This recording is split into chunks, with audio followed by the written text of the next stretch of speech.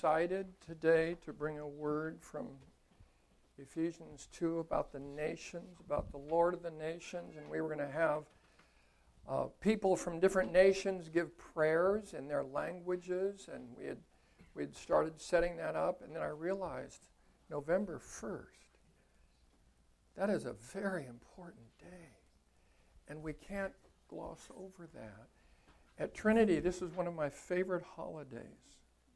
Holy days, because it was a day as a church that we looked back over the last year to those who have gone ahead of us into heaven, and it was such a special, sweet, but also a powerful time of declaring the victory of the Lord. So I really appreciated the mood of victory this morning, because it's a day when Satan wins some rounds, when Satan gets the attention of some people and he does some damage to people. And so all the more reason to declare our victory today in Jesus Christ. Just a little history. Bob got you started, and then we sang A Mighty Fortress. So three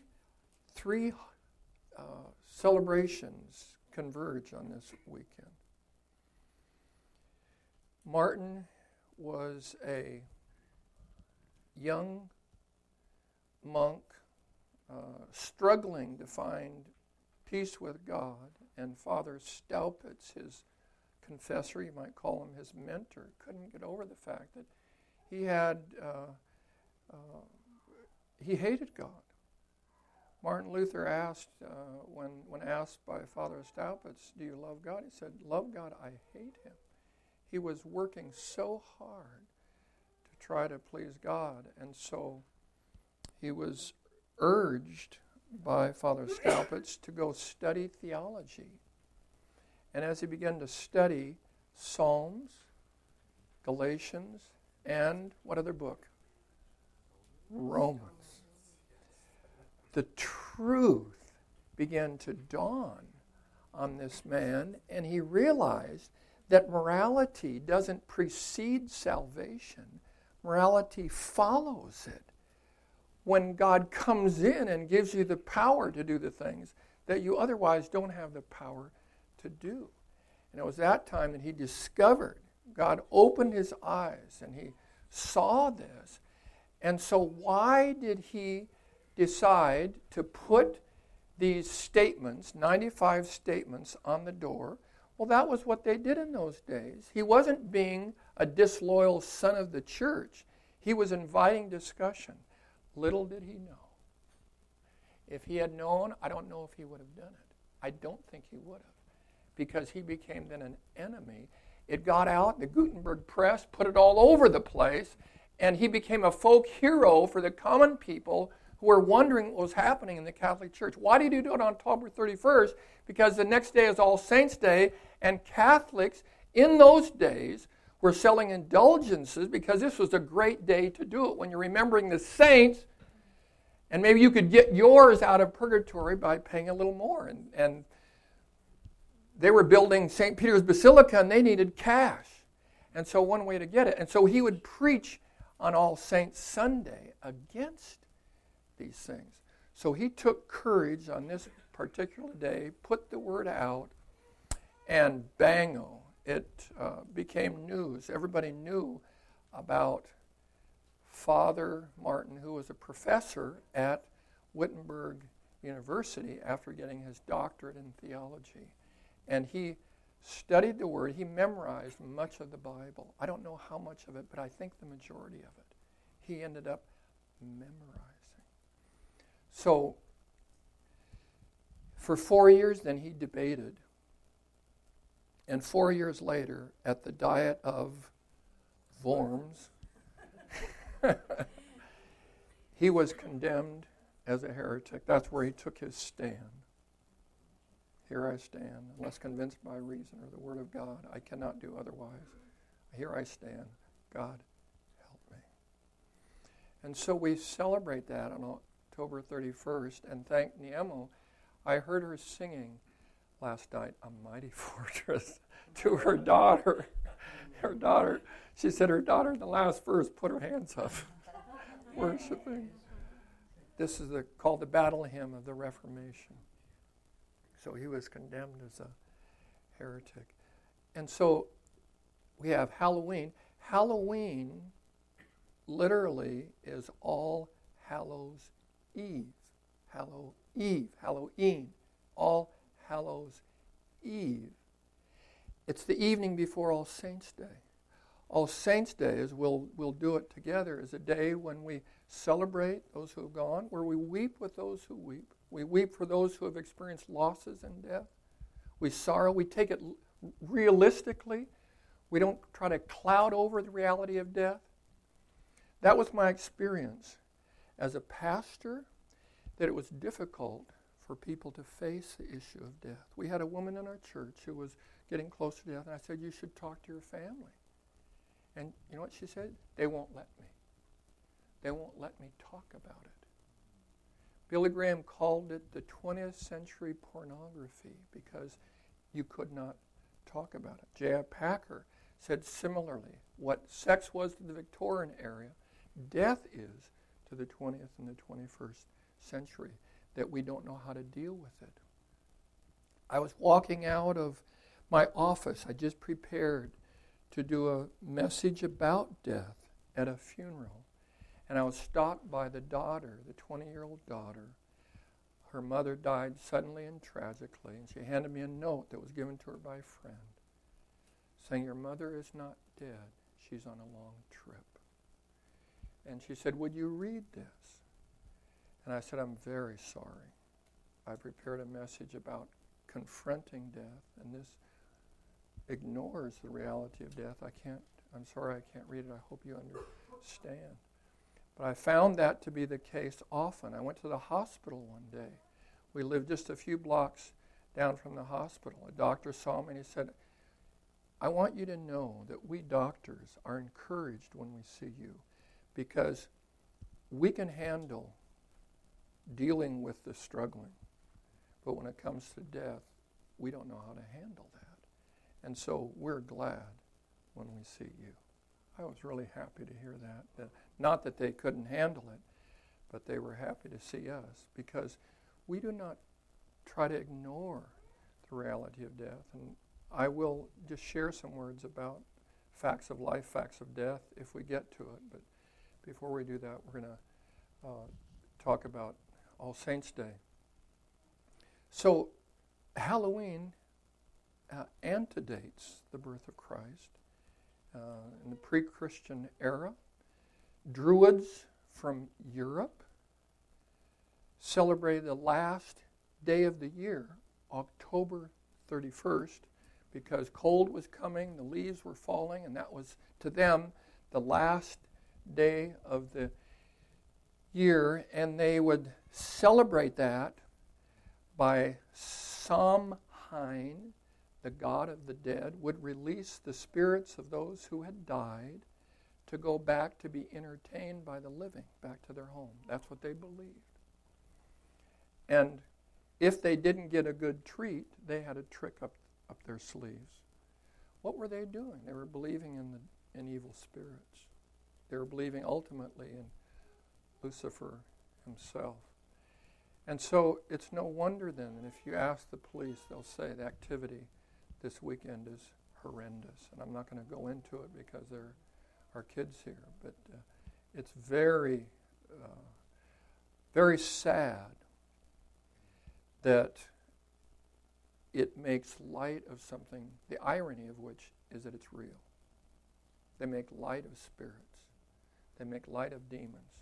They have pictures. We went for a walk, and Karen didn't look. I looked, and I saw some of the decorations. It was like they were mocking death. Death is not to be mocked, but it's to be overcome. It's real, and we come against it in the victory of our Lord Jesus Christ. And so we want to take some time together to remember. All Saints' Day is a day of remembrance. And I tried to help people at Trinity remember those that had died, so that if they were still mourning that we could mourn with them, that we don't mourn alone. The Bible says to weep with those who weep and rejoice with those who rejoice. And maybe we go too quickly past that. When I see Mary and Bill, I say, just so you know, we haven't forgotten what you're still going through in the great loss of Ryan Gavin. So we want to just stop right now. We can just turn that off and just share together. As you look back, if you look back, you may see someone who's a champion and who went before you, and you want to just remember that person, and we'll remember that person with you. Or you may look back, and we look back, and it changed our life when we lost a child at birth. It changed our life. And it changed your life in the loss that you experienced. Carl, it changed your life, didn't it? In the great loss that you felt. So those who are comfortable and who want to, because we may have a lot, we'll just take a brief moment. Anyone who wants to can share, 30 seconds or a minute of the loss that you experienced. On the other hand, maybe you have someone that you remember that fought for you, and you have Christ because they went on before you, and now they're in heaven, and you're celebrating that victory. So either way, we're going to just take some time now to share together. And Lord, we just invite your presence in our time together now to bring fresh hope, fresh strength, fresh comfort as we are here together to proclaim your victory through our Lord Jesus Christ. Amen.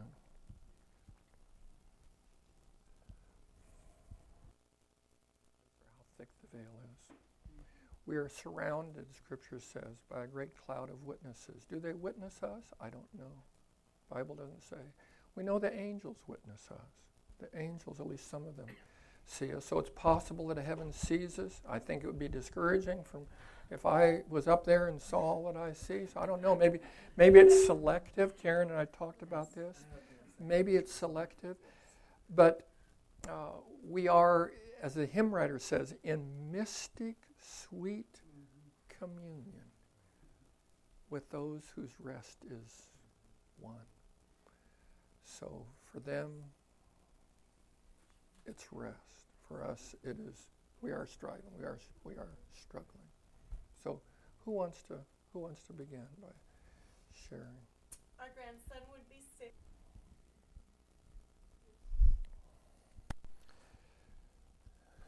So it was as Jesus was in the shadow of the cross that he was confronting death like no one has confronted death. In fact, it was through death he destroyed the power of death.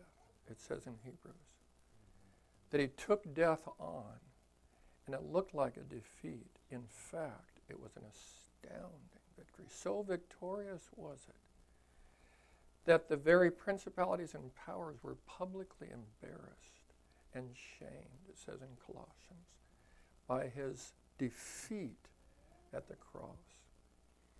And so that's what we celebrate. That's what we remember today. A death and a victory. And so we remember how our Lord Jesus Christ, in the night in which he was betrayed, took bread. And when he had given thanks, he broke it and gave it to his disciples, saying, "Take and eat. This is my body, which is given for you." The same way also, he took the cup after supper, after giving thanks. He gave it to them, saying, "Drink of it, all of you. This cup is the new covenant in my blood, shed for you and for many, for the remission of sins. Do this as often as you drink it in remembrance of me." Remembering his words, remembering what he taught us, let us pray together as he taught us to pray. Our Father, who art in heaven, hallowed be thy name. Thy kingdom come, thy will be done, on earth as it is in heaven.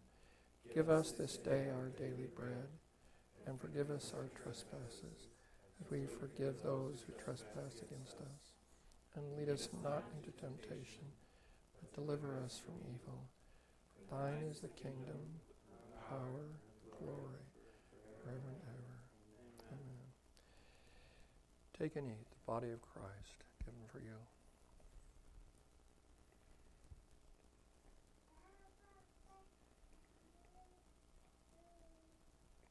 Now these are the very words of Jesus. Take and drink the blood of Christ. This is the blood of Christ shed for you.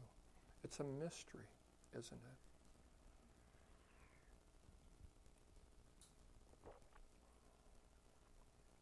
And now the body of our Lord Jesus Christ and His precious blood strengthen you and keep you steadfast until life everlasting. Peace. Excuse me. Peace be with you. Amen. I was going to share, where there's no sin, there is no death. In the new earth, there will be no sin, and death will pass away. When sin came, death came. It says in Romans 5. By one man came sin, and through sin, death entered. And so Jesus came to die for our sins to release us from the power of death, because the wages of sin is death. So that's the first thing. The second thing is right here. We are mortal. As I studied English literature and American literature, I saw that many of the American writers understood that we were immortal, that we had this immortality right within us. The Bible says we are mortal. Our mortality must put on immortality. Our perishable nature must put on imperishable. The third is that judgment follows death. It is appointed unto men once to die, and after that, the judgment. For us, that's good news, because we got the verdict. Yeah. I'm free because of Jesus Christ. And fourth, death is an enemy, but a defeated one. It is not a friend. We don't do any service to sentimentalize death. It's an enemy, and it will be thrown into the lake of fire. So we rejoice today in our victory over death and over the powers of darkness through Jesus Christ. Just a couple of announcements. He's going to say one about raking. I have a testimony. I try to keep a pretty positive attitude. I didn't have a positive attitude toward a couple people with regard to raking, and that's because they didn't get back to me, and I was trying to make myself available, and they weren't getting back to me. So I went over there again for the third time, and their guys were home across the street. And so one of them came to the door, and I talked to him, and I said, hey, we can help you, because there are 4 guys. I wasn't going to rake their yard. I was going to do it with them. We could help you if you want to do it. And he said, no, you don't need to do that. We're going to do it later on this week. And, by the way, do you need any rakes? And I said, well, as a matter of fact, we do. So he brought over this morning 2 rakes for us to do the raking, and God changed my attitude. Same thing happened over here, where I tried to get a guy. I said, I'll help you. I blew half the yard. I said, I'll help you with the other half. And he didn't respond. But then his grandmother, who's coming home on Saturday, she said, well, he's not going to do it, but I'll be glad to. I said, don't worry, we'll take care of it. And so I'm happily going over there today to do her whole yard. We're going to be raking all up and down the street. I'm really looking forward to it, because we are letting our light shine, and they'll see it. And they'll see it, and some of them will praise God for it. Amen. So it's a good word. So is God a mighty fortress for you all? One of the lines in there said, His truth shall triumph through us. But before it can triumph through us, it needs to triumph in us. So it needs to be personal to us that His truth is triumphing in us. We need to consume His word, allow it to become a part of us. And part of that is, well, let me ask, are there any visitors here this morning? Anybody new? So we probably know most of you, but if you haven't allowed the word of the Lord to triumph in you personally through receiving Jesus Christ as your Lord and Savior, you need to know that. And if you haven't, or you're questioning that, come up and talk to one of us. afterwards. We'd be glad to talk to you, pray with you, and just help you know that if it wasn't before, that today's the day of salvation. So let the word of the Lord triumph in you. So Paul was given a great testimony about raking. We have who has already signed up, confirmed with Kat that going to help with the raking. So we've got a few, and she's confirmed that we're providing lunch, so you guys are set, and gals. But it's still open. It's not too late. Anybody else want to help? Sounds like we got rakes, and we're going to hit around here, hit the neighbors, and pull some leaves together, get them out of their way. We're in Roseville. Can you rake them to the street here, I think? We've got plenty of room right over here. Okay. I've already told them we'll dump all Okay. the leaves for them. So if you want to help rake, come let me know right afterwards. And Kat said she could probably get some extra sandwiches. It's probably Jimmy John's. And we'll get that going. But commitments from, what about 1 o'clock? She said 1 to 3. I don't know if it'll flow over that or not, but, if you can only help for an hour, that's great too. So let us know. And if you've been here, you haven't signed up, I'm going to go ahead and we'll just pass it back, but we invite you to sign up for our weekly emails. Bless you all. Why don't we just pray with each other for a few minutes? Let's turn and just, if you didn't share earlier about something, if God's still stirring in your heart, maybe there's something you want to share with somebody that they could pray with you, in remembrance of a loved one or something. Why don't you do that right now? And otherwise, you're free to go. Bless you all.